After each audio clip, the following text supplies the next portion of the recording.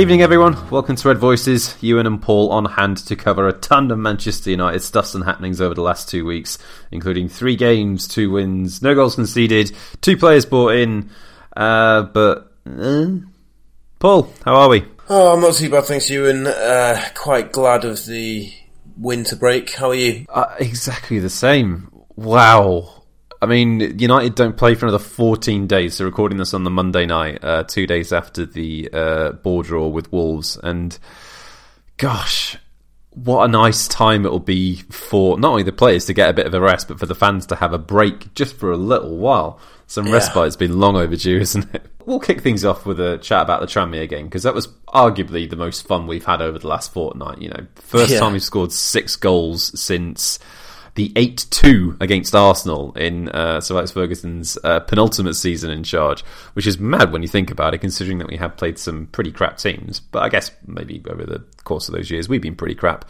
But yeah, pretty fun afternoon all day round, considering it could have been a rather difficult afternoon's work with Tranmere only just beating Premier League high-flying Watford, who of course we lost to last month. Yeah. The previous month anyway, but still, it looked like it could be a tricky assignment, but we dealt with that pretty well, yeah? It had all the hallmarks, didn't it? All the hallmarks of like a classic giant killing, bad pitch, aggressive opponents, a crowd just up for it, ready for it. And, obviously coming off the back of the Burnley match, spirits were really low, and you just thought, this is a massive banana skin, all the cliches that come out with the FA Cup. But, it was a decent performance. We needed it after that Burnley match. It was, a bit of a confidence boost. And I thought we knew exactly what Tranmere were going to do, didn't we? We knew they were going to come out in the first 10 minutes and be aggressive and hit us hard, and that's exactly what they did, and we coped pretty well. 6 fantastic goals, you have to say. And, I mean, for me, the moment of the match was Phil Jones not scoring, but about 30 seconds in, the camera pans to him, and he's just absolutely caked in mud. Just classic Phil Jones. It reminded me of that scene in Withnell and I when Andai comes back from down the hill, and he's just like, Withnell's just like, what happened to you? Covered in shit. It's just Phil Jones all over. Unbelievable. Yeah, I mean, that's one for the slightly older generation. I mean, I guess I can kind of probably fit into that at this point soon. Oh, wow. Oh, god damn. But yeah, I mean, you're completely right. I mean, it could have been a very, very awkward afternoon's work for United. Tranmere having, as I just said, beaten Watford a couple of days previously. Rubbish pitch. Home fans and the home team were certainly up for it, but I thought United actually did a good job of taking this thing out of the game very early, and something that we haven't done very well over the last sort of 5 or 6 years is actually properly force the issue. And United scoring 5 goals in that first half, they knew that once they got past the break, their job was done. Their job was done literally in the first 20 minutes. All started off with the man that we all reasonably assumed would help us get better at corners and score goals from set pieces, scoring an absolute thunder bastard within the first 15 minutes. Harry Maguire with an absolute belter. Absolutely stunning goal, wasn't it? I mean, yeah. I do like Harry Maguire. He's had a lot of criticism, and rightly so, I think, this season. But that would have done him the world of good, and obviously he's captain now officially. But yeah, he just struck it so sweetly. And we did weather that storm early on because they had a few corners and set pieces and stuff, and we're notoriously bad this season from set pieces. And you think if one of those goes in, this could be horrific. But yeah, Maguire steps up, and it was like a bloody Cristiano Ronaldo style goal. It was absolutely stunning. Yeah, absolutely wonderful strike, and really lovely moment for Diogo Dalot to actually get his first for the club. I mean, that's not really what we bought him for in the first place, and he's had a tricky year and a half at United. There's obviously the fact that he's been bedded in at the same time with a team that is just all over the shop, mentally and indeed physically. And obviously Wan-Bissaka's made the right back berth his own in the last sort of 6-7 months, so that's been difficult for him to readjust to whilst he's trying to figure out where he actually fits into this side. But he took his goal very well. Lovely little turn inside and a great finish, and you can see how much that meant to him as well. So that was a really nice moment indeed. And then a player who's had a lot of stick for, let's say, the best part of 12 months, Jesse Lingard, curling one in. I mean, what did you make of his use of, the Jay Ling's signature celebration for lowly League One Tranmere Rovers? I don't know, is it just kind of, he just does it habitually now? Because even if you can't even really argue that, though, can you? Because it's been so long, you're sort of wondering if maybe they'll get his fingers the wrong way round, or I don't know. I mean, I think there's a time. He could easily have ended up swearing at the camera. You know what I mean? Exactly. Yeah. I don't know. I mean, I suppose that's his goal celebration, isn't it? And I'm sure he still practices it on the training pitch and stuff. I was pleased for him to score. But yeah, I'm not sure that was really, and it was also at Tranmere. It's not like you just scored against Barcelona, mate. Sort of rein it in a little bit, you know. But yeah, I suppose he's been through a lot, obviously, off the pitch in the last year or so as well. So it must have been a huge relief for him. And I'm guessing he did it just out of sort of habit, really.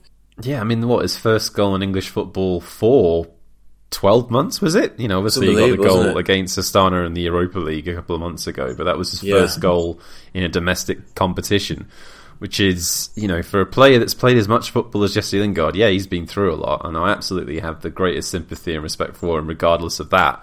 Yeah. But, yeah, nice to see him get the goal. Nice to get the goal, and you're sort of wanting him then, because I think every United fan then is thinking, hopefully that's going to really increase his confidence and give him a bit of a lift. I mean, we'll go on to that, won't we, over the next few games? But yeah, it didn't really have that effect, I don't think. No. I mean, I guess that the real heartwarming moment of the afternoon was the score of the fourth goal. Phil Jones, with his first goal since playing West Brom at the Hawthorns in 2014. That is. That was the Fergie's last game, wasn't it? No. This was under Moyes. Under Moyes, oh right. Exactly, yeah. So Moyes getting the best out of Jonesy. I know, ridiculous, oh dear. Well, to be fair, barring one slip here and there, and obviously the fact that he was completely caked in mud obviously made the whole afternoon's work a lot funnier. I thought I'm not against Phil Jones having a good game now and then. I don't think anyone really is. And to see him get a header like that was a set piece goal right there, Paul. I mean, what are the odds on us getting a set piece goal these days? Someone out there, some plucky United fan, is having an absolute field day on the back of this almost a week later. Yeah, you want to see that more. I mean, it was a good goal, a really good sort of defender's goal from a set piece, that classic style, Steve Bruce, and I was pleased for him because bloody hell, he's had some stick and again, deservedly so, but, we've talked about him plenty on the podcast, how it's almost harrowing watching him these days. And yeah, again, it's against Tranmere, but he took it well, and he attacked the ball, and you want to see that from set pieces. You want to see your big lads from the back getting up and attacking the ball. So yeah, dead chuff for him. Yeah, and Anthony Martial, a lad who's come under fire and who particularly came under fire for his performance on Saturday at Old Trafford against Wolves, curling in number 5. I mean, again, that was a good goal for him to get. He's again had a lot of stick himself, and given the circumstances, I think with a more sort of overall view of what United have been going through over the last several months, it's perhaps not surprising that he is struggling in the way he is. But regardless, that was a nice brief moment of respite for him to actually get that 5th goal. Obviously, by that point, the game was long since won, and it was just a case of, right, who can we bring on who deserves a nice sort of confidence-boosting goal? I mean, Tahith Chong came very close to getting it himself. Yeah, he did. I just feel like he's fated never to score for United before he leaves in the summer, I'm sure of it. Yeah. No, it was a really good shot, that, yeah. And you're right, I mean, every single player that scored really needed it, and just saying that we've been going through each player, and pretty much every single one we've said, they've had a lot of stick this season. I think maybe just the whole team's had a lot of stick, really. Well, I mean, even Marcus Rashford, who is having his best season ever, is taking absolute pelters. Yeah, even he earlier in the season was getting quite a bit of abuse. So I mean, Pogba's taking stick and he's barely fucking played. Exactly. But we needed to win that game, obviously. But to get such a nice 6-0 was great going into the City game, because if we'd struggled and just sort of got a scrappy 1-0 after that Burnley match when the spirits were so low, I think we needed to make a little bit of a statement, even if it wasn't just against Tranmere. Sure, yeah, and I think because spirits were so low, as you said there, in the aftermath of the game at Old Trafford against Burnley, it was important for United, with that City game coming up, and obviously with things as they are, with us all knowing that reinforcements were needed with the January transfer window and all this other stuff that's surrounding the club at the moment, and in particular what's been going on with Ed Woodward and this disastrously ill-fated PR campaign, it was just a nice distraction. It's one of the more enjoyable games that I've seen from United this season in terms of its simplicity. It was just nice to see us play a low-level opponent who allowed us to play on the front foot, and we just created a load of chances and looked lethal in front of goal. Again, great to see Mason get a goal. It's always nice to see him contributing, and it was nice to see him get the penalty. Interesting that Solskjaer actually said, yes, you must take this, and take it away from Pereira, I think it was. Again, he's another lad who could probably have done with the goal, because he's been having a lot of criticism and been playing terribly. There's a theme coming here. But regardless. We'll find out tomorrow, I believe. It'll either be Derby again, most likely, who have their replay. It most likely will be. It's written in the stars, isn't it? Wayne Rooney. Obviously, Derby, we just always play Derby. We just do. I'm considering... Derby and Wolves, I assume each game, from checking the fixture list, I just assume it's going to be Derby or Wolves these days. Well, let's see. We played Derby in the FA Cup 2 seasons ago. We played them in the League Cup last season, so I guess we are on about right. And obviously played Wolves 4 times this season, and I don't think it can happen again unless they're still in the FA Cup. So they're still announced. Actually, no, they can't, because we're not doing out the FA Cup. What am I talking about? We could meet them in the Europa League, mate. Oh, we could meet them on 2 legs as well. We could be 6 times in a season. And then you just know it'll be 0-0 draws, both of them.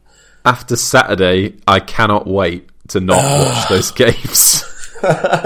Oh, God. Right, well, a slight detour now to that aforementioned PR campaign. Obviously, as you alluded to earlier on, Neil Ashton's interestingly led campaign to essentially improve Ed Woodward's public image. Now, ever since the news came out that Ashton was going to be in charge essentially of trying to improve these things, given Ashton's history with the Sun and obviously knowing people like Neil Custis and all this sort of stuff, I've honestly never seen such a nakedly obvious attempt to try and improve someone's public image. It's been so hilariously transparent. It's been so obvious. It's been so... not even insipid, just so lackadaisical. So badly done. Yeah, and it's just no surprise to me that it's just fallen flat on its arse and actually, in the end, done more damage. What do you make of it all? I completely agree with you. Just that the fact that they hired Neil Ashton and then announced it was kind of ludicrous, because, if he's just sort of quietly, they're a spin doctor, you want them to be sort of going on, you want them to be spinning stories behind the scenes, don't you? And keeping a pretty low profile. But he you want Capaldi in the thick of it, don't you? Yeah, exactly. But he immediately, it's that old phrase, isn't it? When you become the story, that the game's up. And he became the story before it even started. It was ridiculous, absolutely absurd, and it just shows the complete incompetence at the top of the club. And also the lack of understanding, how little understanding these people have for how the fans are feeling. The fact that they think that they can just bring in this guy who can feed a few stories to his pals in the press and just turn Ed Woodward from this sort of bumbling idiot into a misunderstood genius overnight. Are they insane? We've all got eyes. We saw what happened with the first summit. Ed Woodward's first. So I'm struggling for words here. I'm so so apoplectic. Honestly, flying home from Australia to conduct crucial transfer business, and then nothing happens until the transfer deadline day. Fellaini comes in for more than we could have paid for him a few days later. We all know the stories. The lawyers in Spain, the fake lawyers in Spain. The Galacticos. It's been a shambles, and we've all seen it be a shambles. And to think that they could just bring in this guy and transform his public image overnight. Oh, God. The levels of disrespect that they've got for the fans is absolutely unbelievable. And they've done themselves no favours here. No, absolutely not. And that's fed into 2 things, that we still need to discuss when it comes to this topic. And number one, I want to specifically ask you about this, obviously, because you are at Old Trafford a lot more than I am these days. What do you make of the criticisms of the, should we say, rather colourful chants directed towards Ed Woodward at the minute? I mean, they're not very pleasant. I mean, I go there quite often with my son, who's, he's quite young, and listen, they're not pleasant songs, but I mean, we've been singing these songs about City and Liverpool for years. I suppose it is a bit different when it's about individuals, but some of the stuff that I've read in the press about them has been absolutely absurd. I mean, it's not a bunch of guys turning up outside Marks and Spencer's or Tesco and singing about their chief executive or their owners or whatever. This is a football club. Football clubs have huge history, they're huge parts of the community. People really, they're a huge part of people's lives. It's almost like an extension of the family for some people. You know what I mean? It's also, people go to matches with their mums, their dads, their granddads, their uncles, and it's this huge sort of bringing together of the whole families, whole communities. And these people, the Glazers and obviously Ed Woodward, have done huge damage to Manchester United now for over a decade. Huge damage. And I hate this other thing that actually, that this other narrative that seems to have emerged, and United fans are just a bit pissed off because we're in fifth. I mean, it's so nonsensical and so insulting, because it's about way more than that. And yeah, the songs aren't very pleasant, but I doubt there's a single person singing it who's thinking, I really am intending to go and cut Ed Woodward into little pieces. I mean, I think the best way to describe it is that, yes, they are particularly unpleasant. Yeah. Realistically, this should not be happening. But at the same time, this sort of stuff, if you're not aware of it, if you haven't experienced it before, you can say it, and I can say it. We've both been there enough times. It happens a lot. It happens all the time. It really, really does. This has been happening for decades in football stadiums up and down the country, and that is not me trying to make light of it, because it's not ideal. No one comes out of this situation looking good. No one whatsoever. Fans are really seriously angry, and it's... Well, this moves on to the next part. Just to state again, for the record, no, I'm not a fan of these chants, and I'm sure you aren't too. I don't think most of the people that we know, I'm not saying that the people who are making these chants are absolutely horrific people. I think there is an element that you can say, I mean, God knows how seriously you should really take these things, because we're in an interesting climate, political climate at the moment. Anyway, moving away from that, chants bad, would like to hear them less, thank you very much. Yeah. The big thing that I think throughout this whole episode over the last few weeks, when we've seen Manchester press pack journalists or football writers and all the aftermath and the people criticising what happened at Ed Woodward's home, and especially the biggest mistake that Ed Woodward and Neil Ashton... Actually, no, the biggest mistake that Ed Woodward has made over the almost 7 years he's had in charge is thinking that he can get away with anything and the fans will not make life very difficult for him. That has been the massive downfall, and why you are seeing such vitriol directed towards him these days.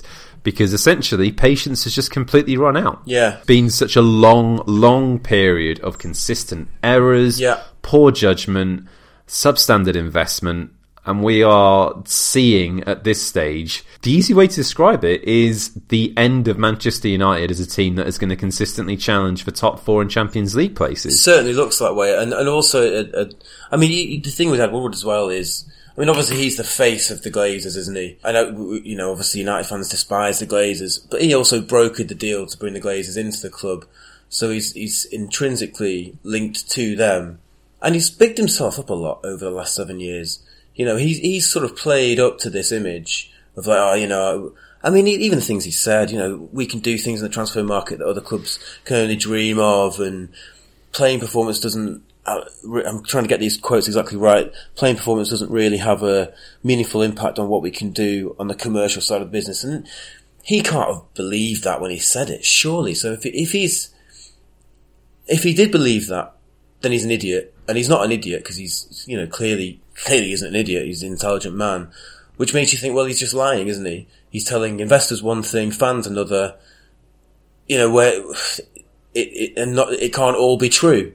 So he's kind of built himself up, and he's not delivered. We are where we are now. Obviously turning up at someone's house, whether he's there or not, you can't be doing that. It's just not. It's not how civilized society works. But the fact that there was even a conspiracy theory, and I sort of joked about it the next day, but people genuinely believe that this had been staged. The fact that people are even considering that to be a possibility shows the lack of trust between those at the top of the club and just match-going fans. Not even match-going fans, but ordinary fans. You know what I mean? To even consider that to be a possibility shows just what a mess the club is in. Well, Paul from the No Question About That podcast actually had the perfect riposte for this. He said, there was a brief moment where the thought that maybe this was staged crossed my mind, which should give you an indication as to just how disastrous this PR campaign has actually been. And I think that hits the nail on the head. The fact that thought even crosses our mind. Absolutely. Almost likely, there's no chance it was staged whatsoever. The fact that we think that's possible, this could actually happen, you start going full on tinfoil hat on the whole situation. You do, because then you're looking back thinking, well, Neil Ashe, he worked for the Sun, and the Sun are just disgusting in the news of the world. They got shut down pretty much for phone hacking, and so you start thinking, oh, well, maybe, who knows? But of course, it's ludicrous. But this is the level of mistrust that there is now, and where do you go from there? How do you fix this? I mean, I don't know what realistically he can do now to get the fans back on side. I think even during the better times, so let's say, during the Europa League Cup winning campaign under Mourinho, all right, things weren't always ideal on the pitch, but there was enough success on there, and I think there is a level of acceptance that you can have for the Glazers and Ed Woodward if United are winning on the pitch, or winning just enough to keep everyone pretty happy. The problem is, when we have a situation like we have now, United are obviously in pretty crap league form at the moment. We don't look capable of sealing a top 4 finish. And, our continued presence as a Champions League side is essentially over now. Let's be honest. We're not in there enough. We're not competing for the title. We're an also-ran in English and European football at the moment. And that's the sad truth of the matter. When you get to that situation, that's when fans start to lose patience. Yeah. And again, going back to what I was saying earlier on, Woodward's biggest mistake is thinking that he could just fail and fail and fail, and eventually he would succeed and the fans would just go along with it. Because he's the only constant during the last 7 years, 6.5 years, he's the only constant, isn't he? Him and the Glazers, the only constant at the club. We've tried Moyes, who's like a Fergie light. We've tried the incredibly experienced Louis van Gaal. We've tried the serial winner, the guaranteed trophies, Jose Mourinho. Now we're trying, obviously, a club legend. None of them have worked, and obviously I'm still hoping that Ole will. We'll come on to that maybe later, but none of them have worked. And the only thing that's been there the whole time is Woodward. He's got all these decisions wrong, and you look back and think, well, how much did Jose Mourinho want Paul Pogba? How much did Van Gaal want Di Maria? I don't know, but you do get the feeling that some of the signings over the years have been pretty much his idea to show off. Like look at the size of my balls, kind of thing. To put it crudely, sorry. I mean, it's post-Watershed, so it's fine.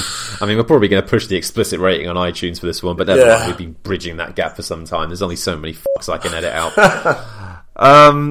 No, I mean, again, looking at the situation in a reasonable manner, I think we're both in agreement in the sense that there is no way either of us would be joining people outside of Woodward's house to chuck flares into his front garden, regardless of whether his family were home or not.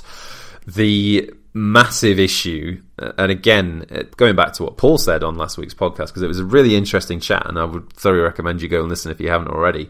The interesting note is that the way I view United's fan base at the minute, you look at what the club has gone through over the last 7 years, and the 15 years as well in particular, if you look at the Glazers in particular in terms of the takeover. We've seen a very checkered history in terms of player investment. We have seen commercials solidly increase and probably now reach a reasonable plateau in terms of the amount of money coming into the club. Yeah. We've seen regular trophy competitiveness dry up. We've seen a lowering in terms of the quality and standard of play that we actually bring into the club. And eventually those things take their toll on a fan base. Yeah. You know, I think if you look at the regular local match day going fans, they've been remarkably patient in the context of where United were as to where they are now. I don't think the fans of any of the big club would have taken this with anywhere near the amount of patience and understanding that the United fan base has done so for the most part. And ultimately, as you mentioned before, because United is such a huge intrinsic part of some people's lives, you know, it's obviously massively important to us as well. But if you keep mucking around with things, if you keep doing things and expecting that there will be no comeuppance, then you get situations like this. The atmosphere on Saturday, as you mentioned, was obviously a lot more muted because people have essentially given up. But it won't take long for things to turn more mutinous, and that again points to the massive misunderstanding that the board and Ed Woodward have made of thinking they could just keep getting away with it. Yeah. And it turns out that they can't. And quite frankly, I don't know what they do to turn that around. I don't think there is an easy fix. I think, as you mentioned, fans are going to be continually and constantly distrustful of anything they try and implement. They've got it all to prove. And given the way that the club has been less than forthcoming when it means real investment on a consistent basis to turn us into a title, league-winning side, whatever, I don't think it's going to get any better anytime soon. Sorry to be so glum about it, but I think that's pretty much the whole equation, right? Yeah, I think so. You know, obviously, I think it looks to me like Woodward is putting all of his eggs in the Solskjaer basket. I mean, there's obviously rumours still about Pochettino coming in the summer, blah, blah, blah. But a part of that, I think, is, I don't know who came up with the idea first. I like to think it was Solskjaer who's come in. And I think it probably was Solskjaer who's come in and said, look, what's gone on before in this last 6.5 years hasn't worked. We need to bring in young players. We need to promote from the academy. No doubt they'll be working with Nicky Butt in that respect. And I would have thought the Glazers and Woodward would have snapped his hand off and said, yeah, this is, because they don't want to spend any money. They're not making as much money now. They want their dividends. I don't know what the way out of this is. I don't know how much effect protests will have. People say you've got to hit them in the pockets. Well, they're already being hit in the pocket in terms of the United as a club. But the Glazers aren't being hit in the pocket yet and won't be for some time yet because United is a huge financial Goliath, and even if that obviously as it looks like it will, even if that tails off, they're still going to be making an absolute load of money. So what's the way out? I don't know. And Saudi's taking over. I mean, I don't want that. Bloody hell! It's a real nightmare. And you mentioned before, the Wolves game just got. I mean, the Burnley game. Just to go back quickly because I wasn't on the pod after the Burnley game. The atmosphere that night it did feel kind of mutinous. It felt kind of almost like a revolt, not that loud, but just this real sense of unease and, like a tinderbox. Wolves on Saturday, it was just completely dead. There was a bit of singing from the singing section, but there was very, very little, if anything, in the rest of the crowd. And it is this sort of sense of hopelessness because, what do we do? What do we do? I mean, talk about the City game? Yeah, let's do that. That was actually... Yeah, let's do that. That was fun. That was fun. I mean, well, it wasn't terrible, was it? No. I mean, it wasn't ideal. It wasn't unnecessarily, a joy. But, I mean, realistically, the tie was essentially over in the first leg, right? City scored all of their goals in one half of this two-legged tie and was still able to get through with a relative degree of comfort. Yeah, amazing, really. And again, very much reminded me of United's game against City at the Etihad in December, in the sense that we were playing a very, very risky game in terms of trying to spring forward and playing with a sort of a haphazard approach to defending, and we gave City a lot of opportunities. And again, on another day, let's be frank, City could have scored 3 or 4. They had 2 goals correctly chalked off for offside, but they were very, very tight calls. And yeah, a couple of decent saves by Dave. It was nice to see him have a good evening between the sticks. And important as well. When he made those 2 early saves in particular, because if they go in, you're in for a long night then, aren't you? Because heads would have dropped and City did look like they were in the mood, so hugely important saves, and I thought it was a good performance. I thought we were let down a little bit by the attackers. As we said so often, these days, I thought the game plan was good. Obviously, when Matic got sent off, that just went out the window. But at that point, it was a bit like, I mean, Solskjaer was, it was desperate for the spirit of Paris 19 to be rekindled, wasn't he? And he kept on talking about it, and you can see why. Yeah, I mean, there were definitely similarities. There were. There. United did a good job of staying on the edge of the tie for the most part in that game. They just couldn't quite get over the line. There wasn't that Kimpembe adjudged handball to pull us over the line and get us through to penalties. He'll have said, won't he, that get to the last 10-15 minutes, still in the game. That's exactly what he'll have said, and we did that. And then, obviously what happened, but I don't know. But what the main thing that I took from that game was that at least we didn't go. We just didn't just lie down and die. You know what I mean? We showed a bit of spirit, and I mean it's come to this, Ewan. We showed spirit, and that's what I'm taking from that game. Yeah, that's all indeed. I've got. Yeah, I mean, no disagreements here. I mean, it was a nice goal from Matic. And it was. Given how we were completely preparing for him to bugger off to Italy during the course of January, he's actually come into the side and done all right. I've been really impressed. Still got his same limitations and still doesn't really give us much of anything in attacking sense, apart from that absolutely great finish for the first and only goal of that second leg. It was taken really well. It was, yeah, and I thought he played well. I thought Fred played well. I really like Fred as well. Again, these guys are not the required quality to be challenging for titles. That's where we are at the moment.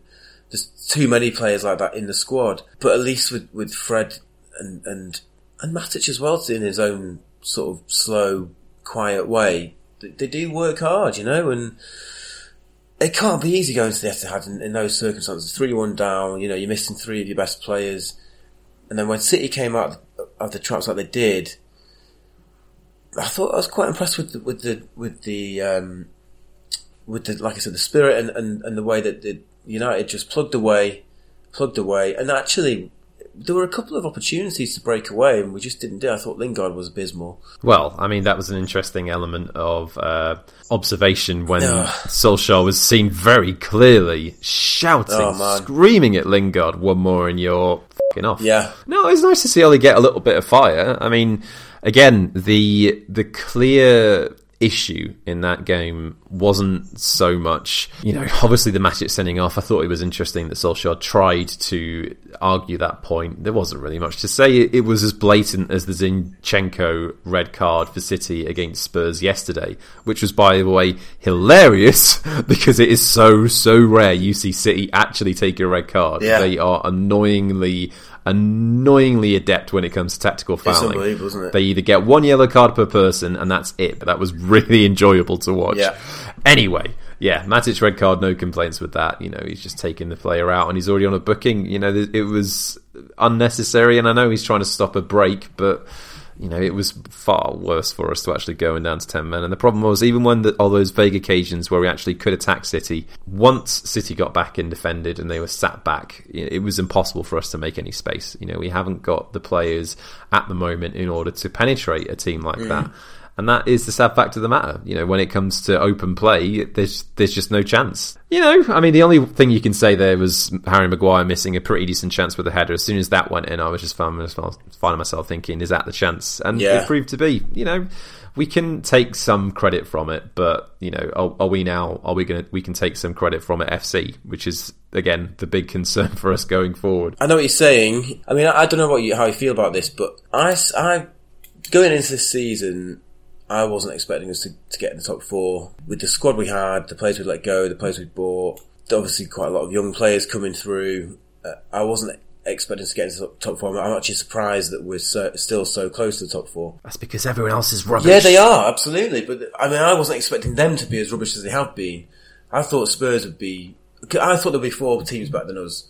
Liverpool, City, Leicester, I have to say, and Spurs, and then... who knows underneath that, but it's been a frustrating season. It's been a long season. It's not been helped by the injuries that we've had to really important players and the thinness of the squad. We've been through all this before. I'm really down about the club and the off-field stuff, the Glazers, the Woodward and all that sort of thing. But in terms of the football, it's frustrating. It's certainly been very samey. We can't break teams down. But there's still stuff that I've seen that I like.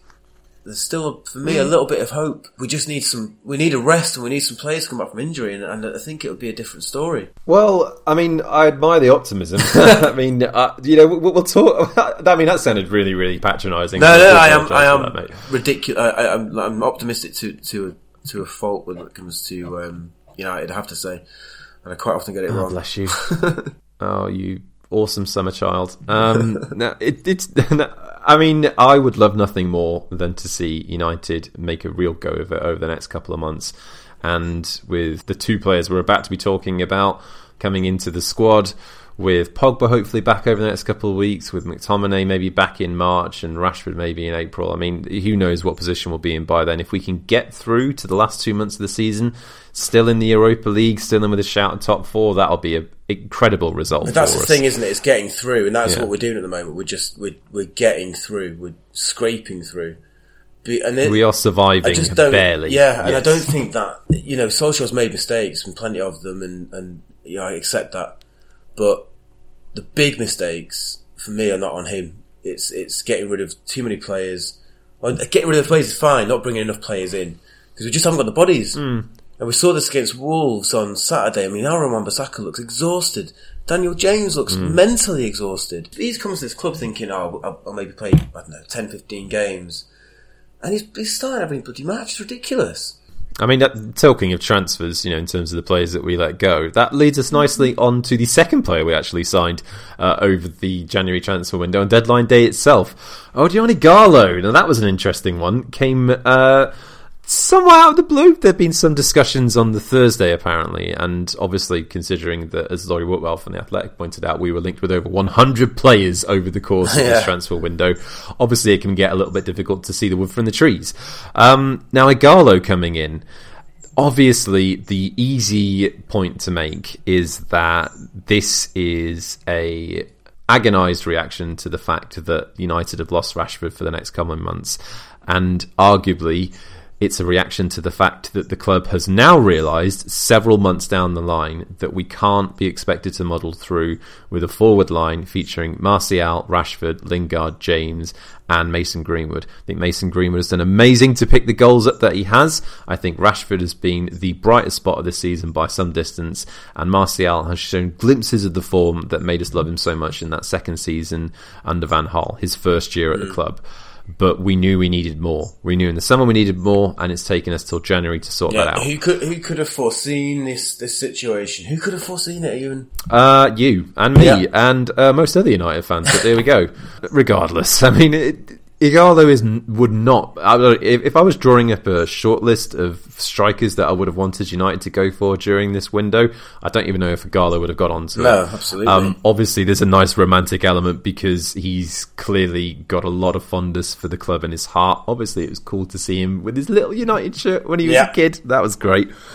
But, I mean, it's going to be a massive jarring change for him. He's been playing in China for 3 seasons. This is a huge step up to the Premier League level at this stage. And the game has definitely changed in the time that he's been away from England.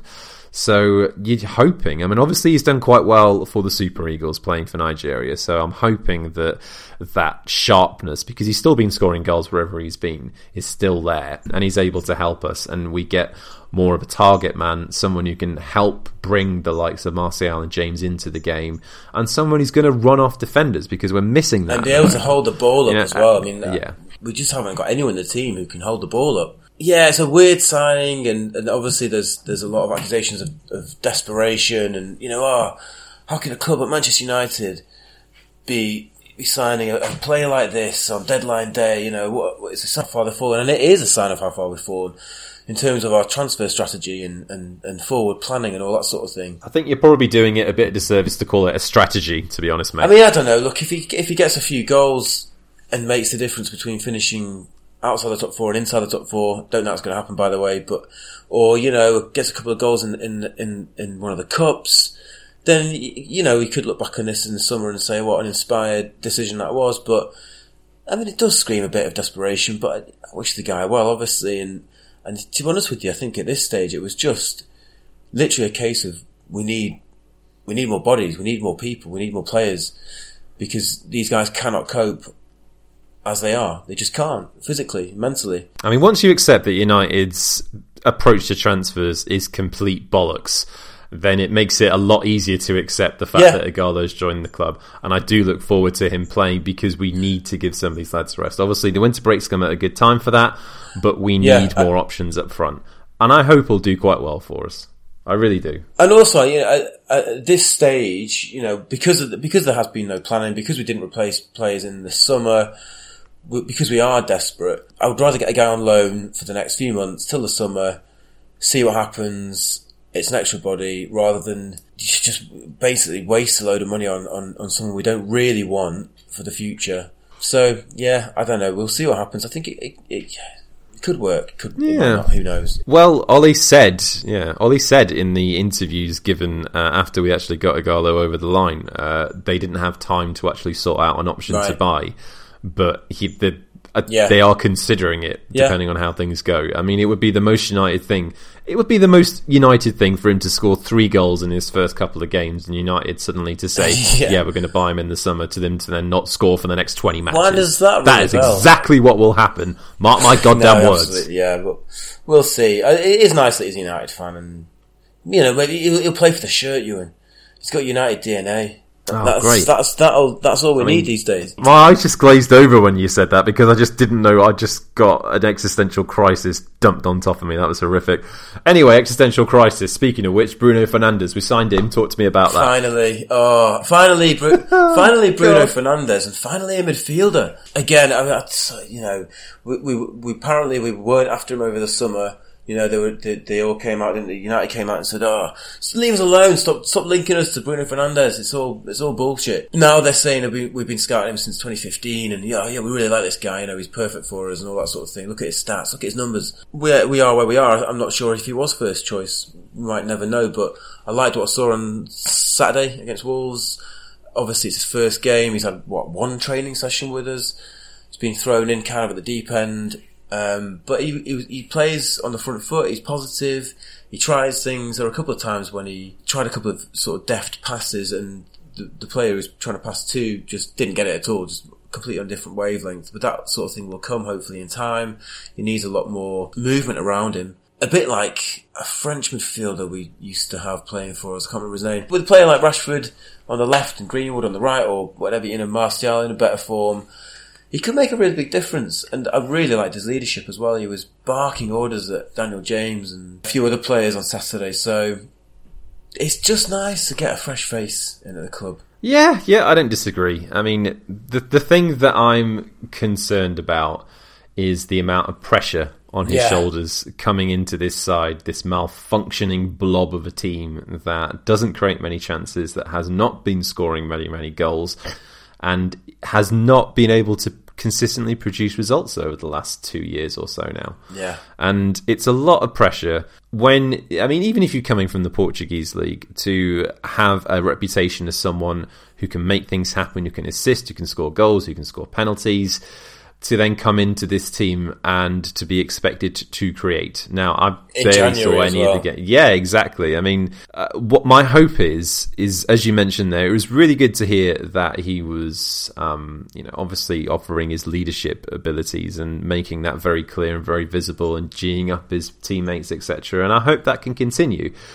Because my worry is that he's just going to get enveloped in what United currently are, which you see that's happening to 90% of the players that are playing for us at the moment. There's only a few players that are technically immune to what's going on in terms of our inability to score and our lack of confidence and all the other things that are currently affecting our side. It's something like maybe Fred, I think, maybe, and one other that are essentially just seem to be able to produce consistently for us and don't seem to be affected by the melee. So yeah, if we can get him producing for us, that'll be massive between now and the end of the season. Obviously, he's not cup tied for the Europa League because that rule doesn't exist anymore, so that's great. And I mean, performances like Andreas Pereira, you just need someone to come in there and offer us something. Yes, Matic has played well lately. Yes, Fred has really turned a corner over the last few months and is starting to show why we actually paid so much money for him. but they do not really provide much in terms of killer passes and useful assists. We need someone to do that. It's not going to be Pereira, so Bruno, you're up, I guess. Yeah, absolutely. And to tell you what, one thing he has got going for him, he's got humble arrogance, Ewan. Humble arrogance. Humble arrogance, apparently. This is the most cynical I've ever heard you on this podcast. I honestly thought you were going to come out with a succinct point there, but no, more piss-taking. No, it's all this stuff, this absolute rubbish that comes out of the club. I mean, humble arrogance. Come on. But yeah, apparently he's got a good character, which is obviously great. And like I say, he did show a bit of that on Saturday. And yeah, you know, the trouble is he's surrounded by mediocrity and, like you say, lack of confidence. I don't know why Solskjaer was playing Pereira on the left wing. I don't think I'll ever know why Solskjaer was playing Pereira on the left wing. He needs to come out and explain himself, damn it. I'm pleased with him. You know, we needed to sign someone. The worry is that that's just the money coming out of the Pogba money in the summer, because we don't spend a lot of money these days, and he can't do it all himself. We don't just need one player, do we? We don't just need one player and a loanee. We need, a rebuild. And I suppose we're trying to do it slowly. I'm not sure they really wanted to buy anyone this month. I don't think they did. It's just become apparent to them, as it was apparent to us in the summer, that we were desperately short of bodies. Yeah, that's exactly it. Injuries to two players like McTominay and Pogba, obviously with the way McTominay is coming and with the way that Pogba can influence games, certainly when there is something to influence. Massive loss for what Solskjaer was trying to do this season, and I wouldn't be surprised if he pushed very hard to make sure this deal got over the line. And considering that it took us this long to get it done, do I even need to make the criticism? It's ridiculous that it took us this long to negotiate over a player when, again, eventually we ended up paying, if not close to, the exact fee that Sporting were originally quoting. It's just normal service at United, though, isn't it, these days? Glad that we've got it over the line, but good grief, you can't tell me that we couldn't have dealt with that situation a whole lot better than we did. And I tell you what, wouldn't it be nice to have him in the squad early January, when, you know, we already had the injuries to Pogba and McTominay? I mean, true. That would have been nice. A horrific looking fixture list. But hey, we didn't, so we've got him, and it is positive. It's really positive. And I tell you what, that was the only time really that on Saturday where the crowd was lifted, was when he was announced. Obviously, before the match, there was a big cheer, and then there were a lot of Brunos. So it gives the crowd a bit of a lift. It did anyway for about 5 minutes, and then normal service was resumed. Morose, sulking in the stands, really, yeah. Yeah, I mean, I guess there's not really much to take out of that game against Wolves. You know, obviously we try and provide a little bit more context and a bit more of an appraisal of the game, but what can you take out of that 0-0? You know, it was drab. It was very similar, from what I could see, to the game that we played at Molineux back in early January in the FA Cup. You know, I think two teams that were pretty exhausted. Yeah. Obviously, Wolves had I think it's something like 5 days extra rest or something, maybe. But you could see that they'd obviously been in the Europa League as well, and you could see that both teams were tired. But United just looked. I mean, it's not just the physical. I keep saying it's not just the physical tiredness; it's the mental tiredness with such young players, you know, and then obviously that all the stuff going on around, you know, outside of the football, and the players will pick up on that. The worry is now that Old Trafford, because our home form was better, and obviously than our away form earlier in the season. The worry is now that the home form sort of suffers because the players are kind of nervous and you know, under huge pressure. So I think the breaks come at a good time. On a mental level, for me, yes. On a mental and physical level for those players, also absolutely yes, they need a break. Martial looks absolutely done on his feet. James was never expected to play this many games. Lingard is still struggling. Andreas Pereira is still Andreas Pereira. Yeah. Fred, bless him, just needs a week off from doing anything football related. He is a machine, and eventually, if he keeps going on like this, we will lose him to an injury at some stage. It is just fated. So yeah, I am pleased from that perspective that we've got 2 weeks off from United. I mean, the problem is that when we come back in 2 weeks' time, we've got a massive game for our top 4 hopes against Chelsea away at Stamford Bridge. You know, I watched a good chunk of that game against Leicester on Saturday, and I've learnt nothing more about them. You know, I mean, one of the things that we can say about United's January transfer business in comparison with a lot of teams around them is that at least we took 2 areas of the team that we knew we needed to improve on and strengthen, and we did that. Chelsea, despite the fact that they managed to get that ban overturned, did absolutely naff all. and they really look like they're paying for it. So many times in that first half against Leicester, they just cut the home side apart, but couldn't find a finisher. Yeah, they scored 2 goals, but in that second half, they were lucky to still be in that game. And I think it's going to be a really tight game at Stamford Bridge. It often is. You know, we haven't won there comfortably in a very long time. Even the League Cup victory a couple of months ago with that amazing Rashford free kick was, you know, it wasn't necessarily the smoothest of rides. It's going to be a tough one, and you would say if we end up losing that game, it's got to be curtains for top form. It's got to concentrate on Europe, right? Yeah, you'd think so, wouldn't you? Because again, mentioning Pogba again, I don't know where he's up to with his injury, but apparently I read today that he's having to be driven around because he can't drive. Because I think Solskjaer did say weeks, didn't he? And now obviously he's had this operation. Who knows? And then obviously with McTominay, because Rashford we know is out, maybe possibly even for the rest of the season, depending on what happens. We could really do with at least one of them back, though, couldn't we? Please, That's great because we're so short of numbers. I mean, it's a bit of a 6-pointer, isn't it? They're all 6-pointers because we've got so many teams around us at the minute, and the connotations for losing or dropping points for several games in a row are so stark because you've got the likes of Sheffield United who are now above us in the table. You've got Spurs who are putting in together a decent run of form. You've got Arsenal being Arsenal. There are so many teams below us at the moment who could very easily overtake us and leave us stranded in 9th, 10th, 11th place if we don't buck our ideas up. And I don't necessarily think that's as sobering a thought for the club as it perhaps should be, because maybe they expect it. But yeah, it could get decidedly more ugly in terms of that finishing league position before May is out. We can't win more than 2 games on the trot, can we, really? What have we got? We've got Chelsea, haven't we? And Club Brugge. Bruges, isn't it? I don't know, yeah, win those 2 and then just lose. So draw with Watford. That's what I'd suggest. So you don't think Igalo's going to get a goal against his old club? No, maybe. I keep forgetting he's even here. No, I keep forgetting about Igalo. He's going to turn our fortunes around. How? Exactly. I'll tell you what, leave it there. You know, we could be laughing in 2 weeks' time when he scores a last-minute header, having come on as a substitute in the 92nd minute at Stamford Bridge. You know, you never know. You never know. It might be inspired. Yeah. Well, I really, genuinely do hope so. Oh, me too. It'd be amazing, wouldn't it? And amazing for him because, like you said, he's a United fan and everything, so it'd be great. It would be lovely. Right, from 2 United fans to speaking about all the other crazy United things that we have over the last hour or so. Paul, I think we'll leave it there. I'm knackered. I don't know about you. Yeah, that's enough for me. Yeah, that sounds about right. I mean, it was a little bit cheerier than the last time we did this podcast. And I don't know if you've listened to the episode that Rich and I did about 2 weeks ago. I did, but I had to leave it a few days because I was really deeply depressed after that Burnley match.